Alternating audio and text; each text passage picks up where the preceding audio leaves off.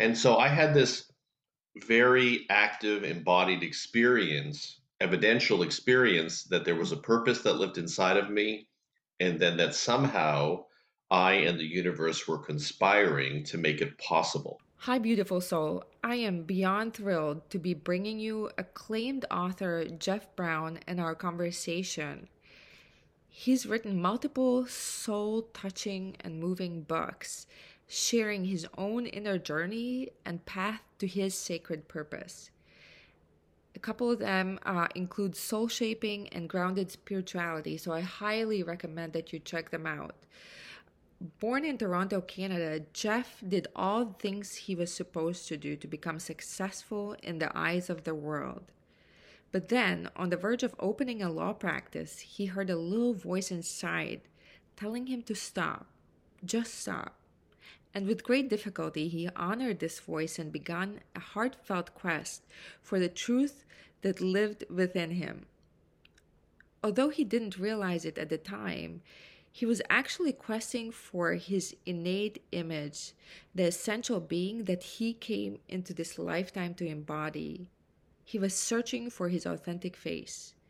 And as a part of his journey, Brown surrendered to his confusion and explored many possible paths. The most important thing Brown did, however, was the inner work. By going inside and connecting his spirituality with emotional life, he learned essential lessons. And by learning to surrender to the school of hard knocks, and you will find that he uses a lot of clever little phrases and names like that he's coined, he found his authentic face and embraced the call to write. And although he resisted it at first, he soon realized that honoring the call was his best defense against sleeplessness. If he wrote, he slept. If he didn't, he lay awake all night. This is the nature of calling. So let's go. Let's take a listen to this amazing, amazing conversation with Jeff.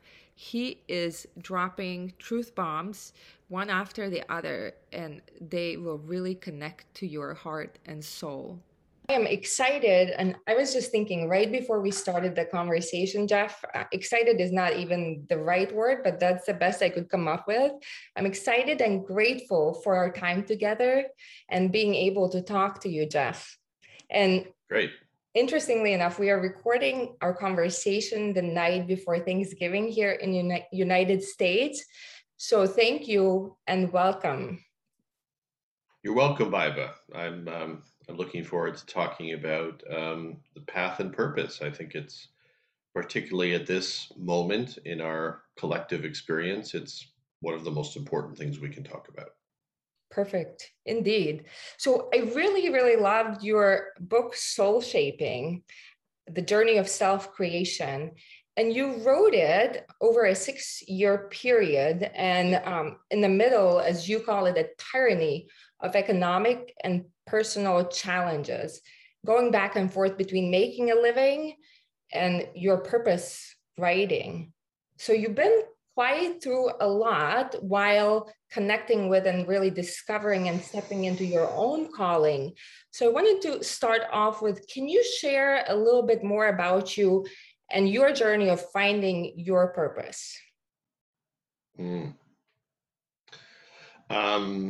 I grew up in Canada in a, somewhat tumultuous family environment and with no real idea of what the future would hold. Mostly I was just trying to get through the day.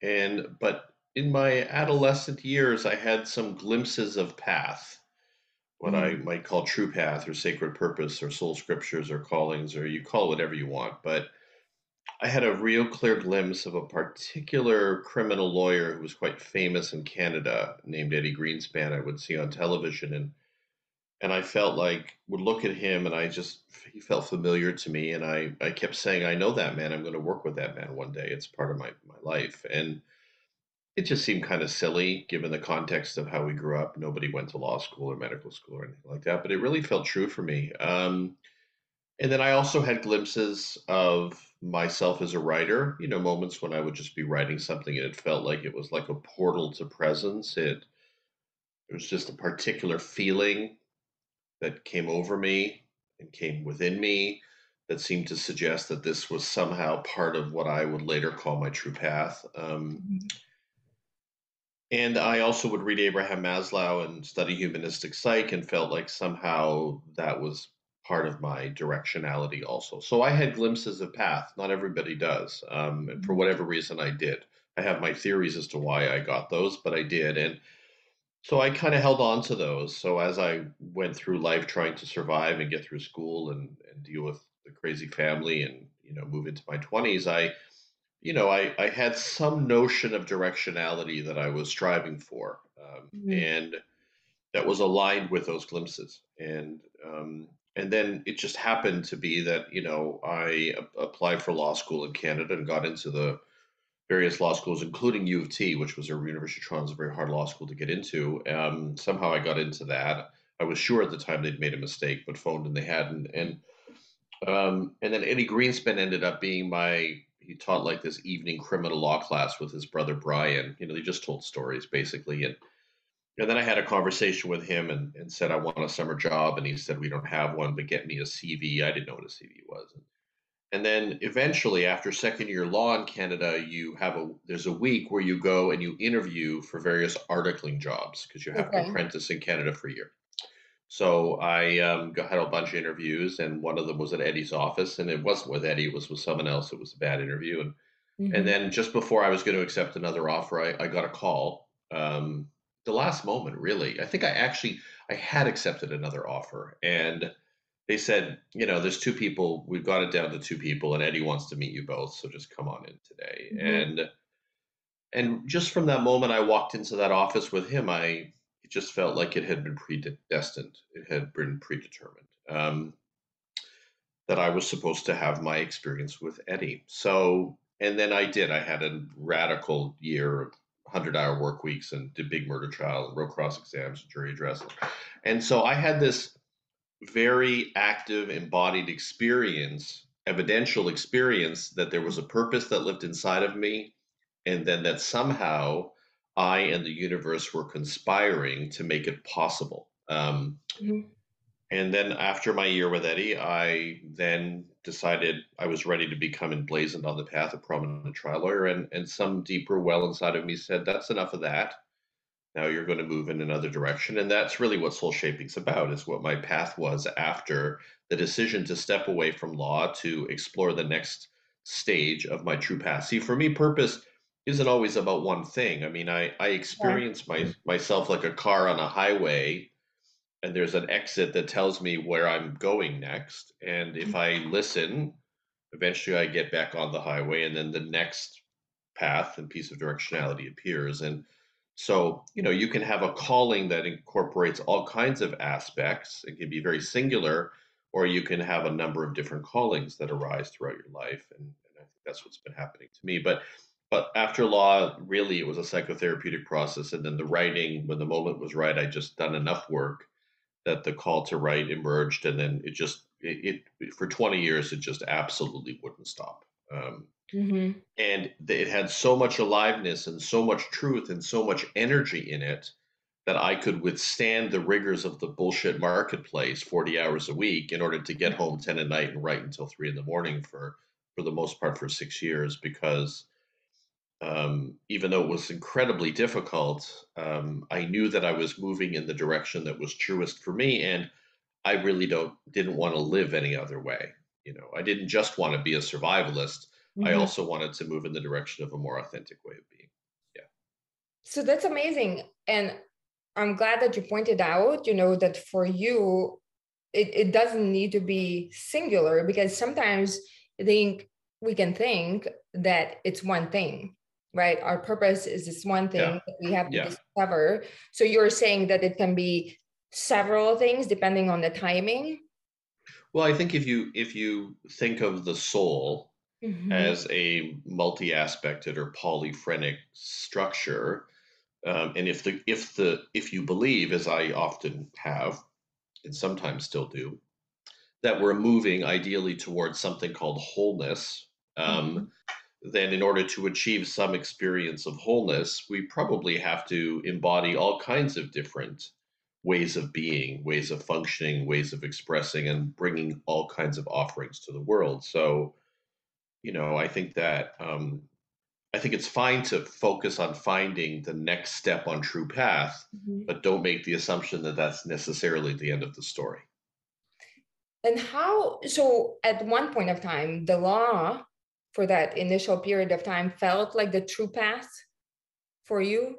It was so interesting. It's like absolutely. I mean, I had this vision that I was going to work with him. There we were doing this big murder trial together.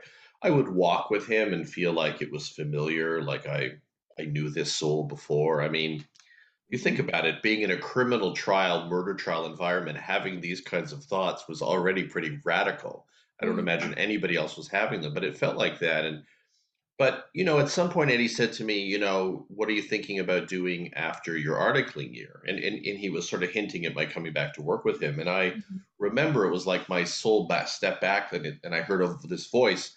I named the part of me, little Missy, my inner Damon, this part of me that Oh, yeah. seemed to be directing me towards the path that was truly my path. And little Missy said, no. She said, the law's done for you. This is the end of it. And my warrior survivalistic habitual consciousness then went to war with that voice, trying to beat it down, punch it down. And on a survivalistic level, it was right. I mean, law was, economically beneficial and immediately egoically, satisfying and all kinds of wonderful things. And I love the law. There's beautiful, brilliant work to do in the law.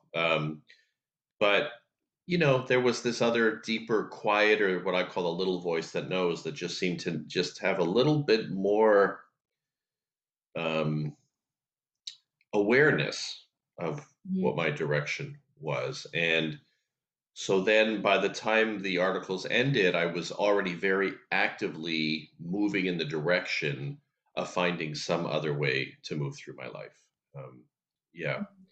Yeah, And and then I had experiences that summer in between before going back to the bar admission course that seemed to suggest that there was a larger canvas or a different canvas for my life.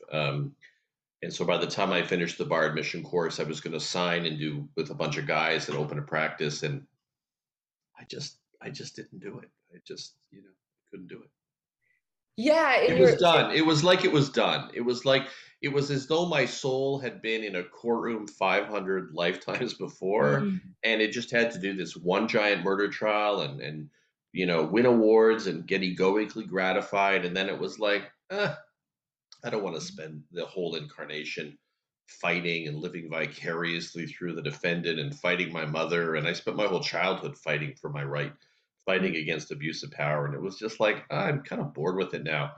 And I just felt like there was and I felt like being a brilliant criminal lawyer and doing medical jurisprudence, I had a whole vision of what I was going to do in the courtroom, and it's all really valuable work in this world.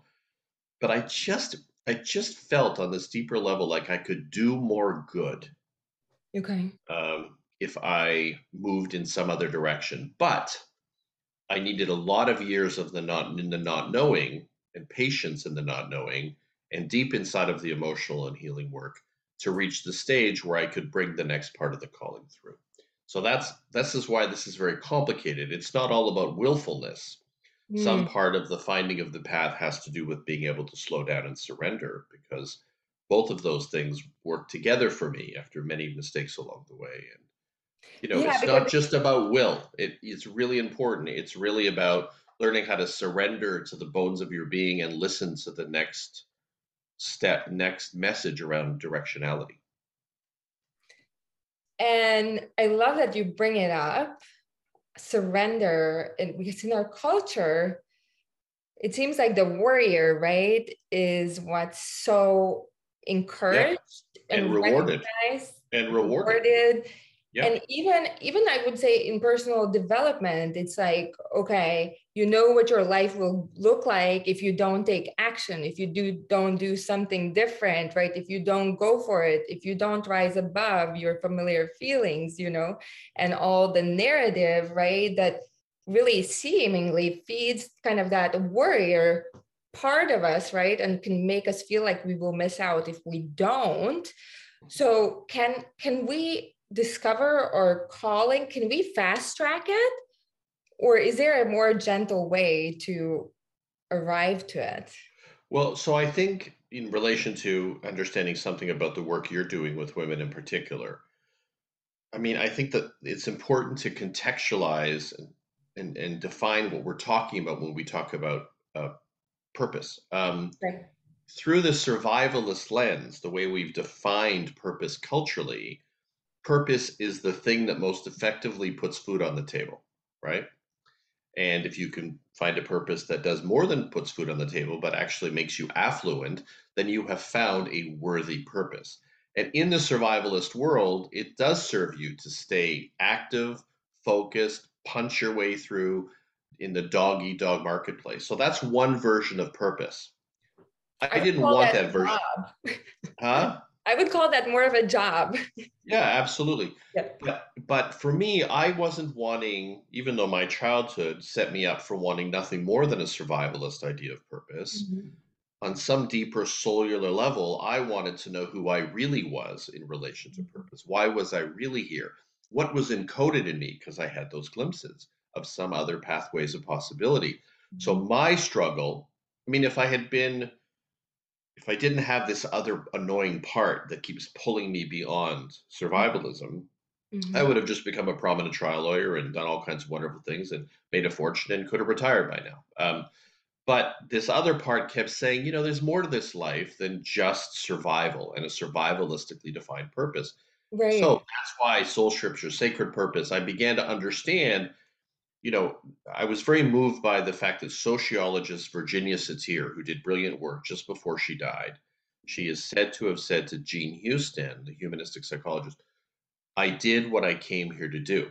And for me, what she's talking about was not about just being an effective survivalist. She's Right. saying she figured out what she was really here to do. And I think if we can get everybody to understand this thing called sacred purpose and really take their value and their offering seriously and find that thing or those things as they unfold, we will be living in a remarkably different world than the world that we're living in because survivalism begets survivalism. And ultimately, you Right. destroy the planet, you destroy the species because there's no realm, no element of authenticity. So we have to move it. We have to cross this bridge. Mhm. But I crossed the bridge at a time when nobody I knew was talking about this. So you have to hold the marketplace, you have to take care of the bottom line, you have to make a living, and then you have to also create space and time and solitude to explore who the hell you really are. Which means you're basically living in a two full-time job reality, Right.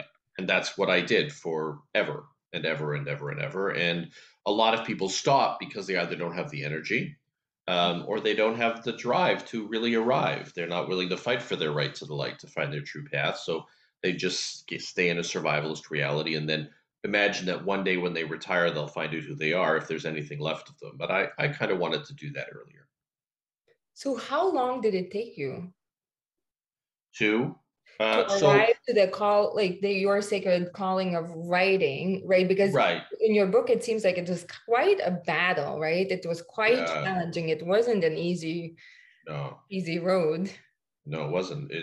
But I'm kind of, I grew up with the rough and tumble, so I didn't have any other expectation set. But I mean, I left law. I was called to the bar around 30, and let's say calling was the next big step in my path. 30 2001. I was 38. So I spent 8 years exploring reality, suffering, growing, learning. I mean, let me just say my definition of sacred purpose, and this is something that is often not discussed, certainly in Americana, where purpose is this pumped up Tony Robbins esque thing. Mhm. For me, I spent 6 or 8 years healing emotionally and growing through the resolution of traumatic material. So, for me, sacred purpose at this stage of human development for many people isn't about finding that great thing they're going to bring to the world. It's about dealing with their individual, ancestral, and collective trauma. That's also sacred purpose because that's wherever there's growth, there's purpose. And for most of us, that's where we're stuck, right? Well, if you're so bunked up with all this unresolved material that you don't have the energy to find your next step, you don't have clarity because there's no space inside to get directionality. So for me, when I did a lot of somatic psych, breath work, bioenergetics, release phases, at the end of those release experiences, I would get more glimpses as to the next step on my path because now the space opened up inside of me. So if you're trying to find your authentic purpose without doing healing work, you're going to have a real hard time doing that. So, what is the benefit to, like, you're talking about inner work, right? And the power of inner work to really connect with your sacred purpose, your calling. Because when there's a longing, I think I see and hear and feel a lot of longing that's out there for really that real thing, right? The fulfillment where people like women are in jobs and they're successful. They might have 10 plus years of successful corporate careers, right? But then they're busy, they're accomplished, but then there's that voice inside, right? Of something missing, some sort of ache. Well, I call it a truth ache Mm-hmm. because if you believe, as I do, that everybody has some encoded purpose or pathway of possibility that they're here to live, explore, walk, embody, you manifest, then Mm-hmm. if you're not going to walk, if you're not walking it, you're going to experience a truth ache. Truth aches can come in many forms: agitation, frustration, depression, addiction, all kinds of indicators of your malaise or your dissociation or alienation from your truest path. Then, when you find the things that are your truest path, it doesn't mean they're easy, but the truth aches fade away. And then you might get something we could call a truth chill, which is that feeling you have when you've spoken the truth, found your truth, are living your truth. And even though it's difficult, it feeds and nourishes you, and it becomes like a buffer against the madness of the world because you're like lost inside of, say, a creative process, if your calling is a creative process. So Mm-hmm. you experience reality in a very, very different way. Most people are wandering through life in a truth ached state. I mean, that's Yeah. just their state of being. Well, because the culture has been survivalistic. So, they thought they were really smart. They finally found a way to make a great living and that Mm-hmm. calmed down their anxiety about being homeless and living in a bus shelter one day. But meanwhile, they're like, but I got all these gifts and callings and offerings in me, and I don't even know what to do with them. So Right. we want to create a marketplace that is really flowing from the well of true path rather than a marketplace that's only organized around survivalism and materialism, because that's what we've got right now. And how does one start, like, if you have no clue, right? Yeah, yeah. But Let's say you got no clue, but you know there's something it's better for something you. missing. Yeah. Yeah. Well, I think the first thing to do is go into a body centered psychotherapy and start clearing your emotional debris that's blocking your access to who you really are. That's important. So Start what having is that? Can you some. talk a little more about like body-centered Well, psycho? there's a number of them, say bioenergetics, core Mhm. energetics, somatic experiencing. Talk therapy is fine if it's a good, but eventually you often start to feel like talk therapy has its limits, and you Mhm. need to get into the body and discharge all the emotional material that you're holding and the armor that you've had to build to deal with a survivalist marketplace. So you want to de-armor. Mhm. You want to clear emotional debris. You want to do what I call armor buster practices, which is anything that discharges your holdings so you can feel, that wonderful feeling you have when you like clear emotional debris. You have a great Yeah. cry and you feel like you're really present. So you want to keep having that experience because presence and purpose become inextricably linked. Presence is a portal to purpose and purpose to presence. So if you're not present, that is, you're emotionally fragmented, you're split Mhm. up, you're armored, you're carrying all kinds of anger, you haven't released all this other material. In some way or another, you're not really present. You're not really here. You may be present from a survivalistic perspective, Right. which just means showing up with your sales face and doing the job. But if we're talking about the real presence, where Mhm. you're really in your body and you're right here with me right now, Mhm. that's the place you want to get in order to get access to the information your bones are holding as to what your real purpose is. If you're all bunked up and blocked up and fractured and fragmented, you don't even know what your purpose is, or you have a glimpse, but you can't actualize it. So, and once you start to find purpose, whatever form it is, like when I would get lost in the writing process in a real clear and clean way, that became my particular portal back to being present, right? So you imagine the sculptor who was sculpting, who was born to sculpt, and then if you were to watch him, it would be like he's sculpting light because that's his particular path back into a deep experience of presence. And eventually, presence and purpose become indistinguishable, they become the same thing. But most of us have to start with doing the work to get more present, not Eckhart Tollean dissociated presence, not bypassing spirituality present, but really in the body, in your feet, in the tissues, really here, bright eyed and bushy tailed, and then your purpose will begin to reveal itself. I love that you bring it up and you talk a lot about it also in your books. So can we, right now it's super popular is meditation. Yeah, well, meditation for a Meditation. lot of people is medication. Yeah, it's just another, I mean, meditation can be helpful. But if you think meditation is enough to clear all that dendritis, all that emotional debris, all that armor, forget about it. It's a patriarchal spiritual construct. It's a patriarchal spiritual obsession because they don't want to go anywhere near the shadow. They don't want to go anywhere near their pain body. They don't want to go anywhere near their suffering and their debris, but they want to convince themselves that they're mastering the awakening field. I call it masturbation in grounded spirituality. So, so they're like inside of their brains, witness, observing, watching their sensations for whatever. It's fine, but really you need like a more active. I have an enrealment meditation that's on my Facebook page.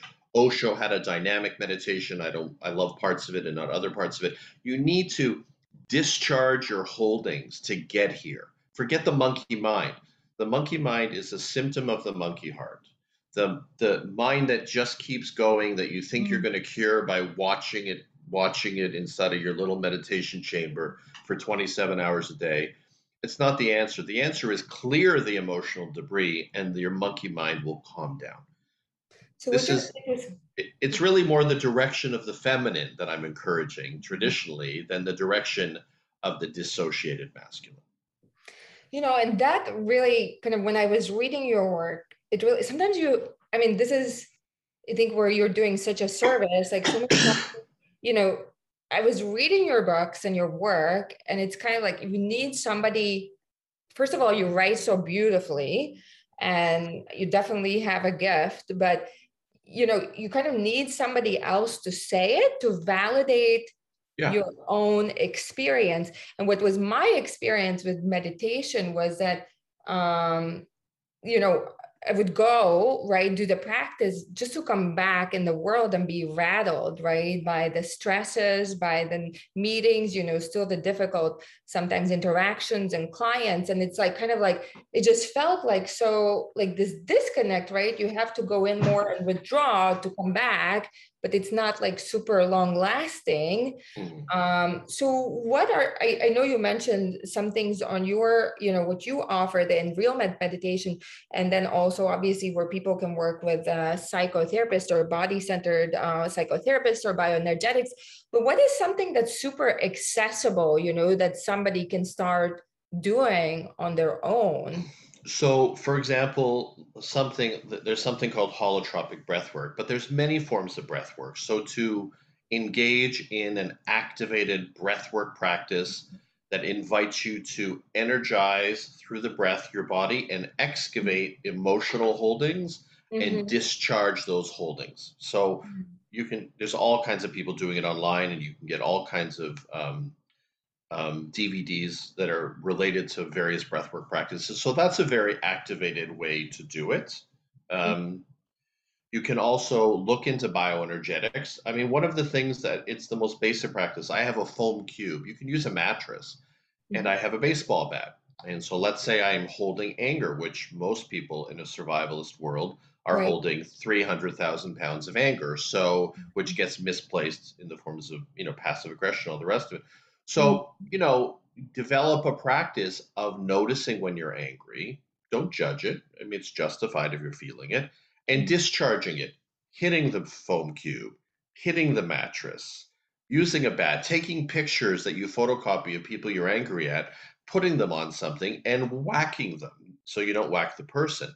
I have a film called Carmageddon. There's a movie trailer, my main trailer for it. If people check that out, Carmageddon, the movie, they can see me hitting a foam cube. So that's a very simple way that's not normalized in the culture because Yeah. we've desacralized anger, we've mocked anger, Shame. Shame. we are and we're controlled by not being allowed to be angry. The first thing the most of the male gurus taught people was no gossiping, no judgment, no anger. That way they could get away with anything, right? So you want to be able to activate your anger, move your anger, clear that debris, and then come back to a feeling of freshness, of appreciation. If the goal of meditation, because you can meditate just to calm, center, detach when you need to, it's fine. But if the ultimate goal is to come back to this thing they call freshness of appreciation, a sense of wonder, you're probably better off doing that through the discharging of your emotional holdings than sitting still like a rock on a Mhm. meditation cushion. And if you think the way I think of it is like I it's about people for me. So I worked with Alexander Lowen, who in his 90s was working with me. He was the co-founder of Bioenergetics. He was a bright-eyed, bushy-tailed guy who would do discharging and tantruming every day to release the stuff, not just from his childhood, but from the culture itself. He was alive, so I would encounter Alan, I would and smart and in his feet, and I was like, that feels awakened to me. And Mhm. then I would watch Right. Eckhart Tolle, who was considered to be a so-called enlightened master, and there was no energy coming off of him physically. He talked like a flatline robot, like somebody who'd been meditating 16 hours a day. And when you do that, you can convince yourself you're not fucked up anymore because you're no longer energized enough to access your shadow. Mm. Whereas Lowen was like, we're all got shadow. Of course, we are all carrying shadow. So let's enliven it and discharge it so we can really get here. And Mm. so those are two very different ways of understanding healing, transformation. And for me, if I just sat like a dead stone on a meditation cushion 16 hours a day, I personally would never access my purpose.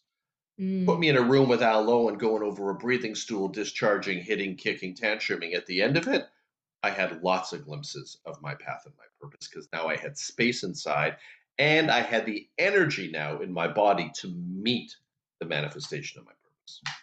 Wow. That's amazing. And so what you're saying is, and is that, do you have And to do purpose is not sorry. Purpose is I just want to say this, purpose is not a cerebral construct. Mhm. Purpose is a felt experience. It's like a whole, like a way of being. It's in your body. Yeah, Yeah, but the answer you could spend, when you spend 3,000 years in your head trying to figure out if you should marry that person, my what your God. job should be, That's yeah, exhausting. again, it gets you nowhere because you're just looping, right? No, Right. so You're spinning. purpose is not a cerebral construct; it's a felt experience, and that's our problem. The culture is keeping us head tripping out of our bodies, away from our feelings. That's how we're controlled. That's how we survive by our wits in the culture. The problem is, until we drop down there, we have no idea why we're here because we have no idea who we are. So purpose is a felt experience. And I think that's going back to what you're saying when you were, in the lost stage Yeah, of your life, you felt it, right? it was in my body. Right. And Yeah, that's kind of yeah. you So my felt. truth ache was an embodied experience. It wasn't a notion of something. It was a feeling. It was Mhm. like, I love law. I want to be the next Eddie Greenspan. I'm ready. I got so much to do. And then my body would just, it In was there. like yeah, it was a felt Yeah. experience. Yeah. And throughout, like, did it take you years for the writing to kind of the little messy or your voice of intuition, whatever you want to call it, is to kind of when did the writing bubble up? Yeah, yeah. So this is why timing with, I think I said in Soul Shaping something like, if you step on the right path at the wrong time, you've stepped on the wrong path. So Yeah. because I knew writing was encoded because I had had glimpses. So I would go like with these garbage bags filled with all these notes I'd made and sit in a hotel in Montreal or New York and just like I'm going to write my book. But I couldn't because I wasn't ready. I wasn't emotionally ready. I wasn't ready to write about the things with the depth that I write about. I hadn't lived enough. I hadn't suffered enough. I hadn't learned enough. So, and it's okay to say, you know what?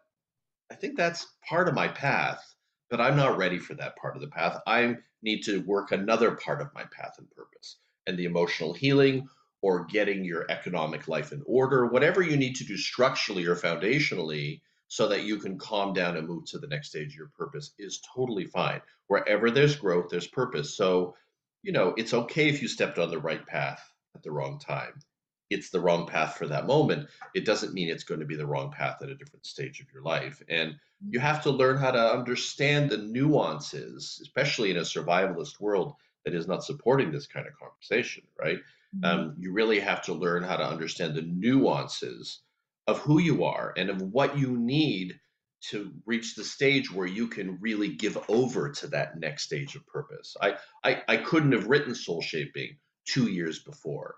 I had to go through a love experience that shattered me and opened me and transformed me. So when I sat down to write, I had more to say. I was ready to write. And I was calm enough inside because I discharged enough stuff in the healing at a place called Harpen Hot Springs that by the time I reached the end of that 2 weeks of discharging, I was centered, calm, clear, and ready to write. If I did it 5 minutes before that, it wouldn't have worked out. Mm. So you got to get to know yourself. And that's Yeah. culturally not something that's encouraged. And the body work, right? All the work, the discharge, and what you're talking, and healing and inner work. Does it apply only to people who've had traumatic childhoods, or some sort of trauma, or Well, I partner mean, experience? I mean, my view at this stage of human development is that everybody's a trauma survivor, Okay. small T, big T, whatever Okay. you want. But if we're talking about comparing the state of most humans to what I might consider to be an actualized, authentic, purpose-driven being, almost nobody is there just because culturally, collectively, in terms of our conditioning, our ancestral material, our individual trauma and disappointments, there's always some work to be done, but not everybody has to do 20 years of that work. I mean, it really depends on who you are and where you're at. Right. And the soul plays some role. I mean, I had a conversation today with one of the most brilliant people on the planet, Andrew Harvey, and we were talking about we had these really difficult childhoods and difficult mothers, but yet we found our way to get emblazoned on these paths, whereas many other people who didn't even have it that bad haven't found their path. So how do you explain that Mhm. fire, that drive to arrive that some of us have to overcome? And I think the soul has something to do with it. The soul has a mission. It was very clear I was going to work with Eddie. That was in my soul. That wasn't in my head. It was I felt. My body said, "Yeah, I know that guy. I'll work with that guy one day." And I was a 14-year-old survivalist. I was never thinking this way, but I knew this. And when I sat down to write, it was in me, and I knew I had to get to the place where I could really do that. And so, why somebody is so hungry that they'll work 40-hour work weeks to get home and work another 20 alone in a room with their cat. I don't know exactly, but I think the soul wants to be on fire, and some of our souls already are on fire.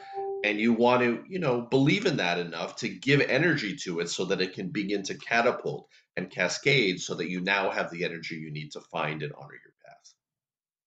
Wow. And the energy, would you say that it was released once you were at a point of having done enough of that inner work and releasing? Yeah, I mean, Or- I feel like you don't reach a point where you're ever done with that, but Mhm. I knew that I had reached a point where I was just done enough with me that I Mhm. was ready to bring an offering. Um, and I've continued to learn and grow and realize how little I know throughout the whole process. But Right. but you and there's nothing wrong with spending your whole life identifying your purpose as your healing, because for many people from many family lineages, this work is extraordinary pioneering work that is transforming human consciousness away from only a survivalist self definition to a more authentic one. The healing work is the bridge. The healing work is the real spiritual practice. So I don't want to ever trivialize that and say, well, you do that.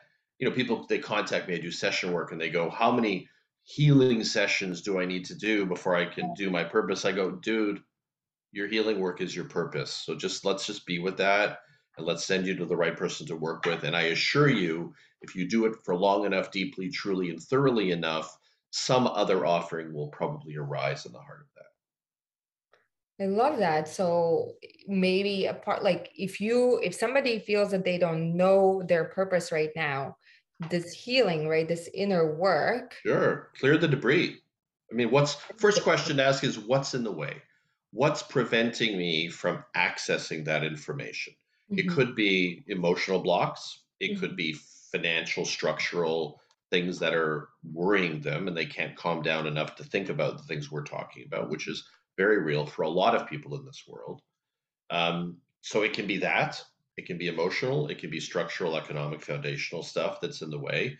It can be self concept stuff, if it can be that they don't believe they have anything to offer because they were beaten down verbally and emotionally and all the rest of it. There's so many things that get in the way of mhm, us being able to say, I have a purpose and finding that purpose. And you have to make a very real commitment, long-term commitment to this as your life, not as like a vacation, mhm. not as a 5-day workshop. I mean, this is ridiculous. I mean, It's this not is workshop. yeah, it's fine to do things, that support your process, but don't ever imagine. You're not going to go do a Tony Robbins thing and figure out who you are. It just doesn't work like that. Like this is it's a very sacred and private process in many ways, and you have to develop a relationship with your experience of the self in order to be able to identify your path and then to see your path through. It's very personal in many ways. It doesn't mean you can't invite relationship into it because that's all part of purpose and path. Who you learn with, who you don't want to learn with, all those things. Mhm, But really, it's really about. I think all those years between lawyer and writer, a lot of time was spent before I went actively seeking out experiences because you also have to have adventures and experiences that give you feedback as to who you are and who you thought you were and who you really are and why you're really here and why you were wrong about why you thought you were here. I call those depth charges or adventures in soul shaping in the book. But mhm, also for me, lying on the couch, learning how to not move because I was so active, I was moving mhm, so quickly to survive, learning how to just slow down, breathe in my body, get to know what it felt like just to be inside of my body was mhm. an essential part of the process of finding who I was in this lifetime. If I just kept moving about, moving about, moving about without slowing down, surrendering to the bones, listening, developing that inner relationship on all those inner pathways, it wouldn't have been enough. I mean, Mhm. path of purpose is like an art form. It's a dance between willfulness and surrender, and you have to figure out when you need to go out there and get information and energize, and when you need to just come back down inside and integrate that information and find new information in those quiet places. How do you know when You you got to need? get you got to get to know yourself. It's purpose. I think is a very individuated thing. So, how are you going to find out what your individuated, unique purpose is? You need to develop a relationship with this individuated, unique being, and you have to. I call it solitude and soul shaping. You need to spend time getting to know yourself and doing the things you need to do to transform what you experience as the self. And this is why the pumped up Americana version of purpose is sort of useless. I mean, it's fine if you want to be a survivalist and figure out how you're going to make a living and take care of your family, you have to. But if you really want to know why you're here, you're going to have to go in all kinds of directions you didn't expect, which includes learning how to lie down on the couch, breathing into your body, feeling the terrain that is you, learning what's you're holding, learning what's in the way, feeling uncomfortable, not getting up and getting ice cream, lying there and feeling it. I mean, you've got to really get inside of these bones and live inside of these bones if you want to access your direction in this lifetime. I mean, it's ironic, right? Because we think of directionality as a mobile action, like a movement, that Mhm. so much of it has to happen with stillness and silence. And not so much of it that you become an automaton, but enough of it that you get to know who you are. And do you need, so that means that you need time with yourself? Yeah, solitude. Right. You need to create space and time. Now, fortunately, because this journey was such a priority for my soul, I created a reality where I had a lot of space and time for myself, but not everyone has it. So it's a more, they're locked in, they got 3,000 kids, they got a whole, so Right. you have to find a way to create space for yourself. I mean, even if you just go get a massage helped me a lot because it cleared a lot of the armor. It gave me more access to who I was because of all the armor that I was carrying. And even just to go on the massage table and just be with yourself inside of that process, if you can be very helpful. Journaling, maybe. Sure, great, right. Whatever, absolutely. Whatever, whatever it is that allows you access to something other than your adaptations, disguises, and defenses, which is how most of us are moving through life. We're adapted, we're disguised, we're defended, we're masked, we've got the sales face, we got whatever we need to do to survive. We need to do it. But you want to have an experience of something called the self that has nothing to do with societal constructs. And to do that, you have to just, and at first it can be very difficult because some people have never done it. I was Um, going to ask you, why is it so, because like, why is it so difficult to actually, first of all, breathe? I love that you were talking about breathing, yeah, right? just And start just right there. breath, that we hold our breath shallow, and then Yeah, any of right. those uncomfortable emotions, then we go get a brownie coffee, right? Stimulate Shove it ourselves down, push it down, well, and push it down. we So don't even shallow, know. no, no, well, this is how we live, was what we call life.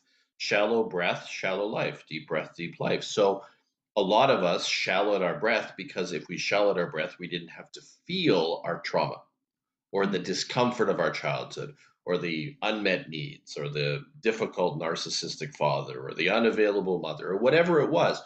So we armored our body. This is why body psychology is so important. These aren't just cerebral defenses, they're bodily defenses. Mhm. So you'll watch some people have their heads pulled way far away from their bodies. They live in their minds, survive by their wits, but they're not in their bodies. So they have to find a way to come back down into the body through somatic practices. Mhm. Breath is the same thing. Once you energize, so when I went over the breathing stool, out they have a breathing stool in bioenergetics. It's like a pommel horse that you go backwards over, and he would go, breathe boy, cry, cry, and I realized in that experience that I could not even breathe fully into my lungs, but my waking consciousness had no understanding of that.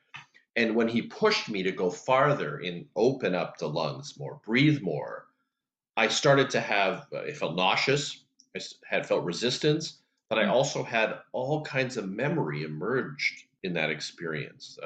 I remembered things from childhood that I did not know a thing about anymore in my waking consciousness. So you got to open the body to find out what you're holding and to find out who the hell you really are. And at some point along that way, then you start to get enough space inside to ask the next question, which is, why am I here?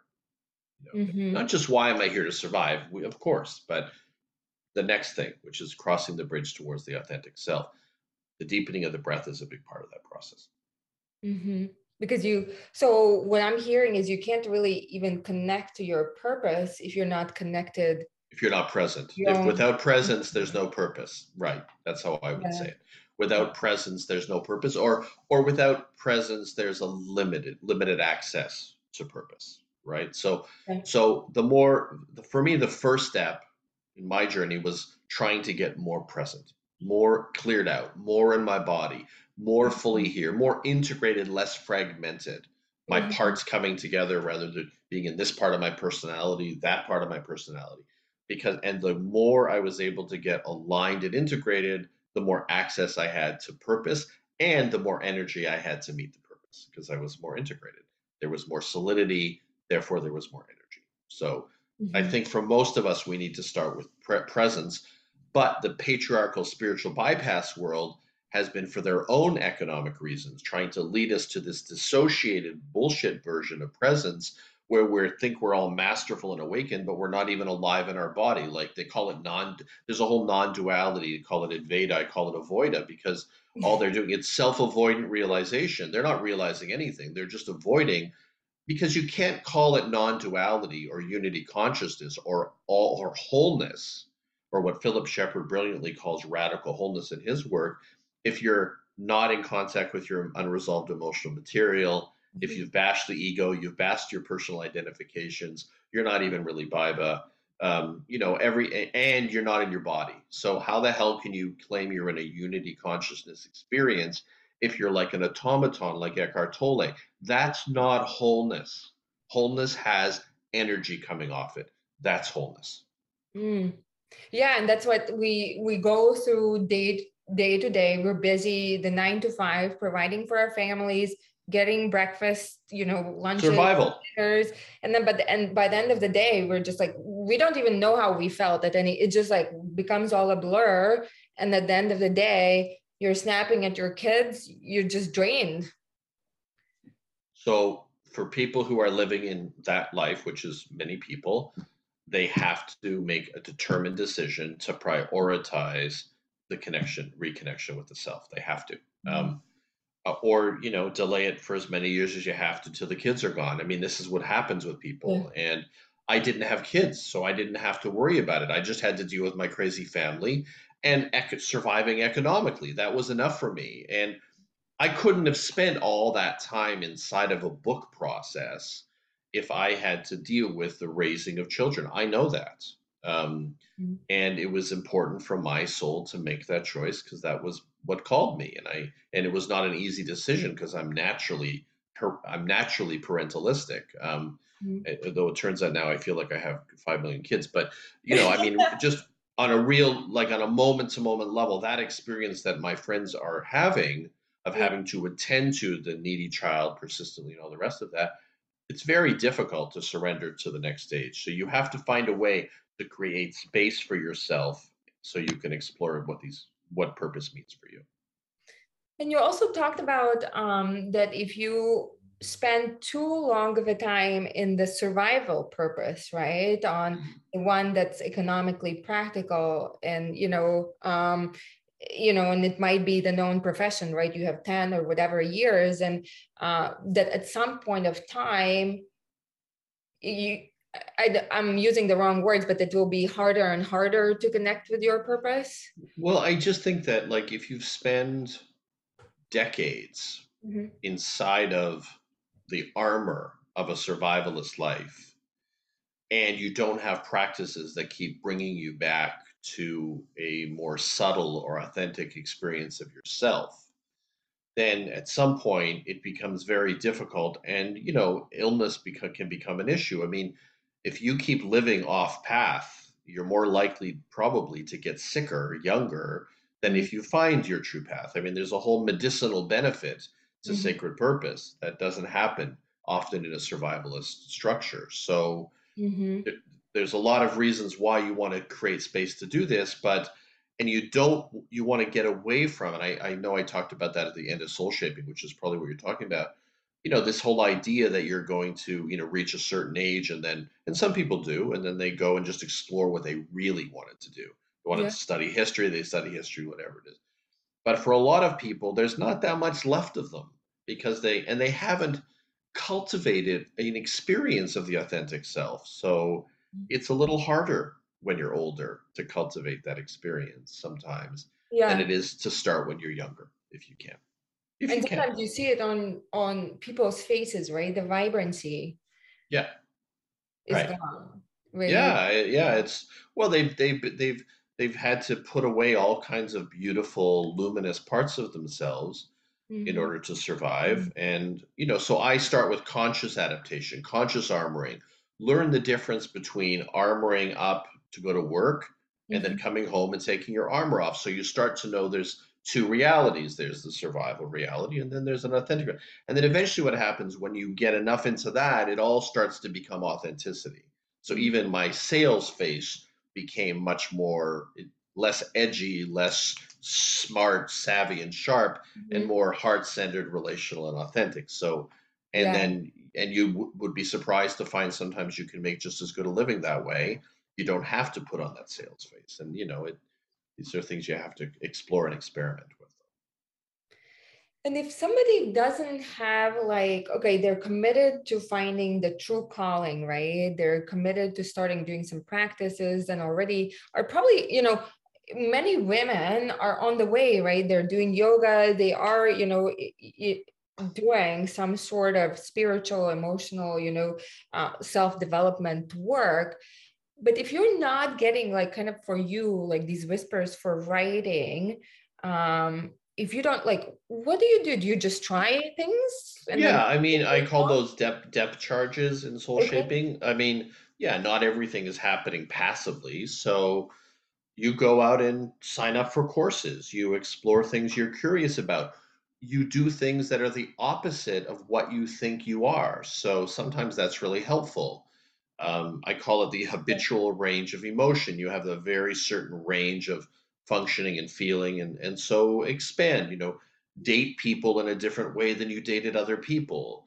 Take a course in something you absolutely don't think is you. I mean, do whatever you have to do, and over time, if you do enough of that, you will get some clarity as to your directionality.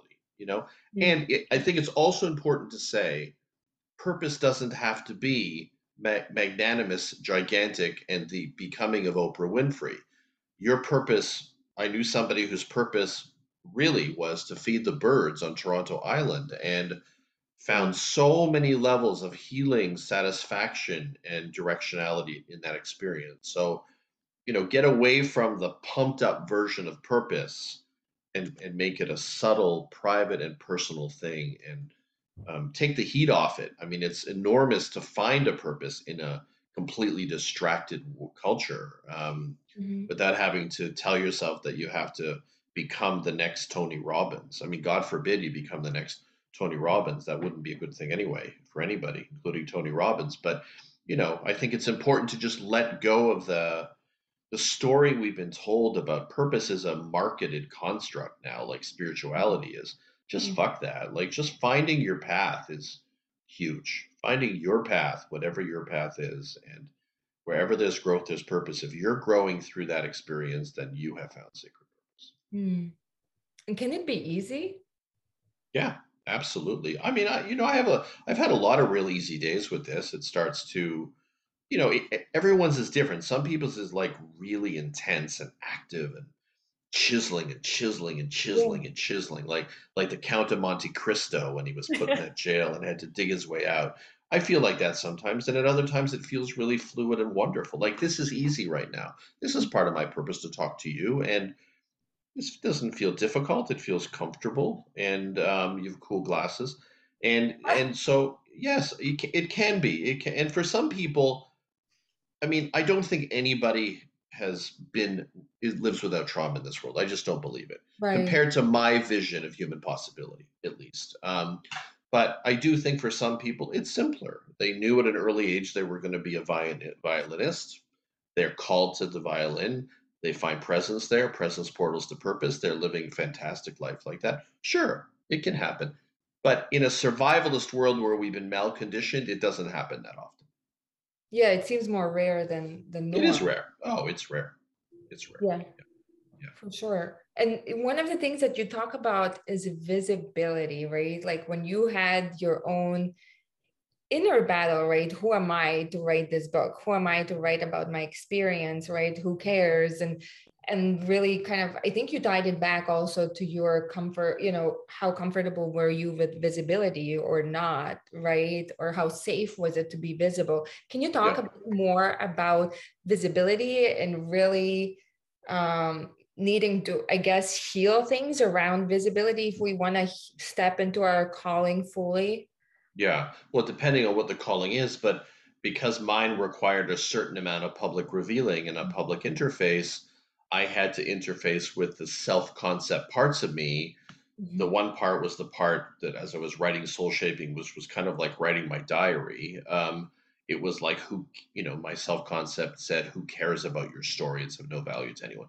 So I had to keep punching through that, letting the light of the calling take up more space, and that voice eventually faded out, and now I don't hear that voice anymore.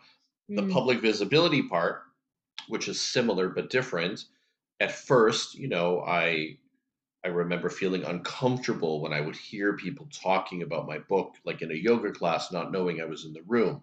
Even that level of public revealing was uncomfortable for me. I was anticipating, I associated visibility with disappointment and attack from childhood. So I assumed if I became visible, I would be destroyed. And then found over and over again that just, experientially, you have to have a new experience. You have to let yourself have the experience, and found out that that was mostly not the truth.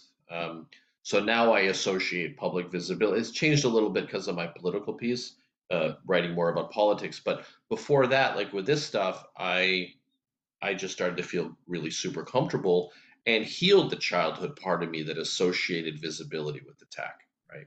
You know, I Mhm. couldn't just heal that in a therapist room. I had to have an experience of a different reality to heal that too.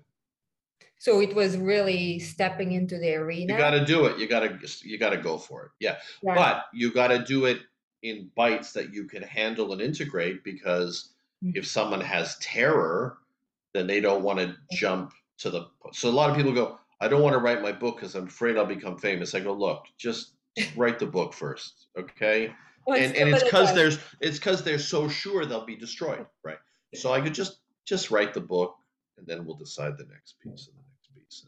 I don't think you have to worry in your delusion. It's not really a delusion of grandeur. It's more like a delusion of dander, I call it. Like it's the assumption of like the, that you're not okay, and that you're if you suddenly the book goes crazy, you're going to have to deal with being, all the haters and all that. And it like I like when I started to put soul shipping out into the world, I got very few attack emails, and that's good because I would have had a hard time absorbing it. I was still real sensitive around bringing my voice to the world.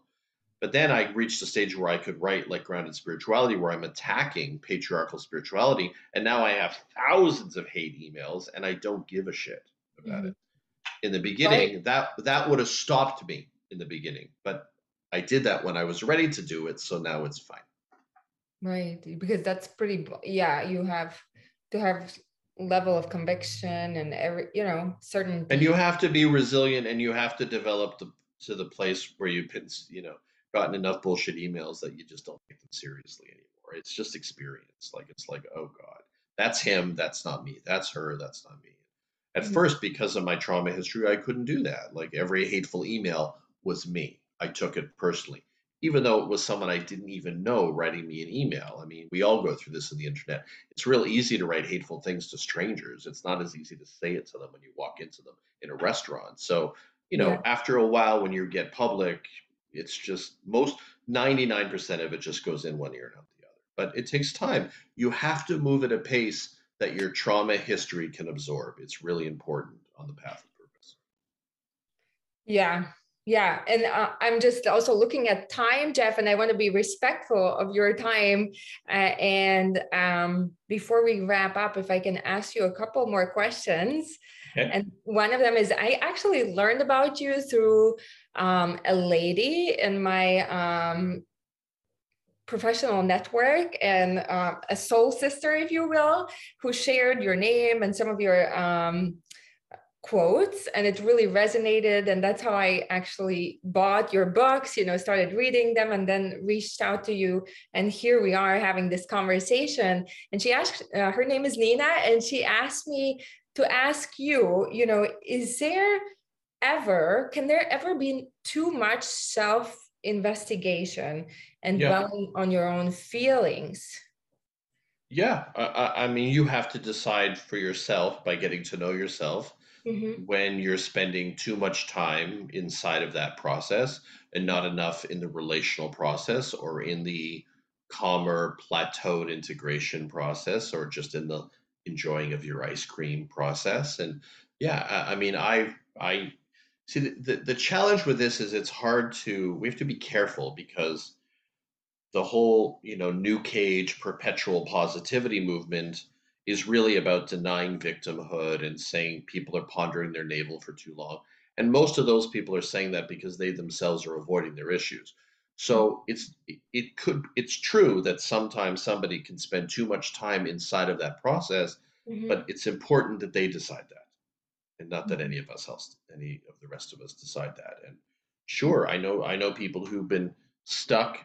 I don't find it as much with body-centered people who are working Mhm. somatic psych, but in talk therapy, yeah, you'd like Woody Allen sitting for 15 years in a room talking about the same thing. Sure. Excessive analysis perpetuates emotional paralysis. So if Mhm. you're too head trippy forever, you may just die like that. I mean, If if you you just drop down say, into the body and really do the work, I think you'll find you'll move to a more joyous way of being, depending on how much trauma you have eventually, and you'll not need to spend as much time working within the self because you'll be a little bit more done with the self, at least for a Mhm. moment.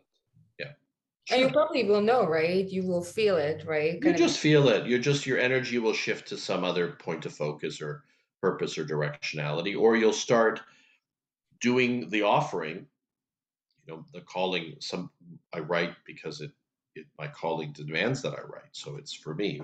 But I also like that it helps people when it helps them as an offering. And what happens is, I do believe, I think it was Ram Dass had a quote: you have to become something before you become nothing. Nothing. And when you become nothing, you become everything. So the last part of it's a bit bypassy, but the first part I liked because the way I construed it was you have to sort of do things to build the self and build a healthy ego, and then eventually you reach a point where you're just like you're not there with that. You're now really more in the universal, or more in the relational, or more in the bringing of the energy of what you've learned outward to the world, because we are relational beings. And then Mhm. I think there's more relief then, because you don't feel self-obsessed. Sometimes Right. you have to be, but you don't want to stay there forever. Right. That's key. Don't stay there forever. Mhm. And then what do you say? So since it came up, I wanted to ask you, how about this? There's some teachings that teach that it's kind of, if you felt a certain way, right? It's because if you felt it for 10 years and longer, right? Felt and thought it, right? It's become wired in your neurochemistry. So you Sure. kind of have to switch to a better, higher vibe, right? State, emotion to start wiring a new feeling, a new reality. So I'm not into higher vibe. I think that's a patriarchal, dissociated bullshit notion. I think a deeper vibe, a truer vibe, a more integrated, inclusive vibe. Mhm. Sure. I mean, yeah. I mean, if you're in that kind of habitual groove or rut of Mhm. feeling and thinking forever, but a lot of times what those modalities are doing are like CBT, or they're trying to get you to change your thinking, to change. I really, again, prefer to work from the bottom up rather than the top down. So I just have found that more effective. It's, if Mhm. CBT worked for me, change my thinking, and then I'll rewire my feelings, I would do it, but it just doesn't work. So, Yeah. I prefer to really get inside the body and try to regroove the way that I'm functioning. And I have consistently found that it changes the way that I think when I can do that work bravely and completely. Mhm. I love that. And thank you for sharing, your experience and I guess those ideas or that way of approaching it, because I can say from my perspective, also just trying to process it in the meditations and through your mind, there's something missing, it's not real. I'm not. Yeah, it's called your body. It's Mhm. like, hello. It's like we're giving the mind.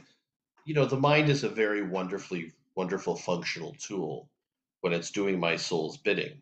But Mhm. when it's running the entire show, that doesn't feel like any kind of a life. So, Yeah. we And live in a disembodied world, and until we embody ourselves, we're not going to live complete lives, and we're not going to fix what's wrong with the way we're functioning in this world, because so much of it is because we're fragmented and dissociated. And the culture, the economic culture, the marketing culture, the soul liberty movement, the spiritual movement, the religious movement, all of it is about getting us as far away as possible from how we really feel in our bones, so that we can be contained and controlled for their purposes.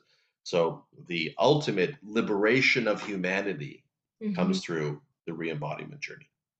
I love that. And so even kind of the opening your heart, right? Opening Yeah. yourself up, you can't think your way to it.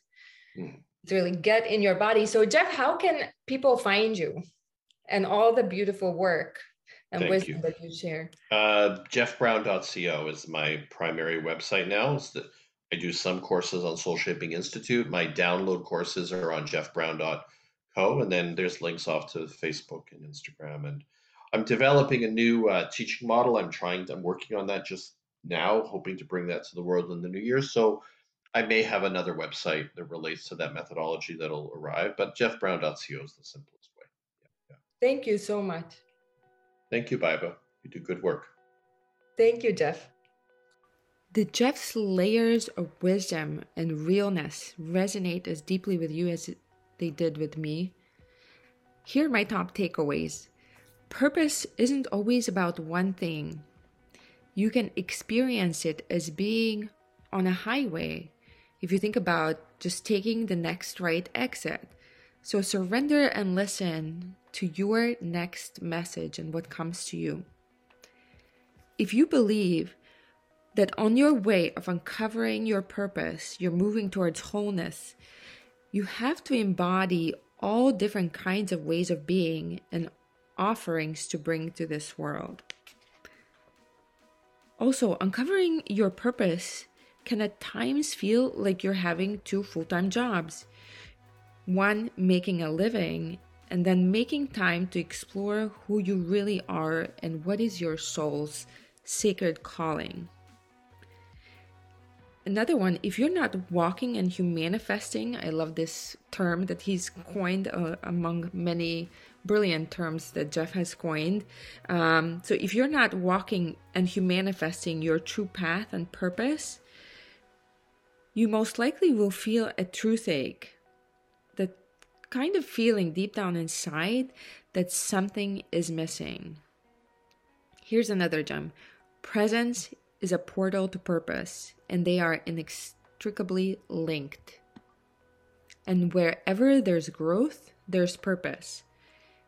So your purpose isn't a cerebral thing. It's not a thought. It's a felt experience. And a disclaimer to add that none of this is meant as medical advice. Jeff is sharing his experience and the truth and wisdom that he's come to through his life's journey. And if you need help, please seek medical professional advice. If you enjoyed this conversation, first of all, check out Jeff Brown's books. They are amazing. And also share this conversation with somebody that you know isn't completely fulfilled in their job and feels like something is missing. And I invite you to subscribe to You Bring the Magic podcast for more upcoming awesome interviews and uncovering how you can build a more fulfilling career and life where you can truly fall in love with Mondays. Lots of love.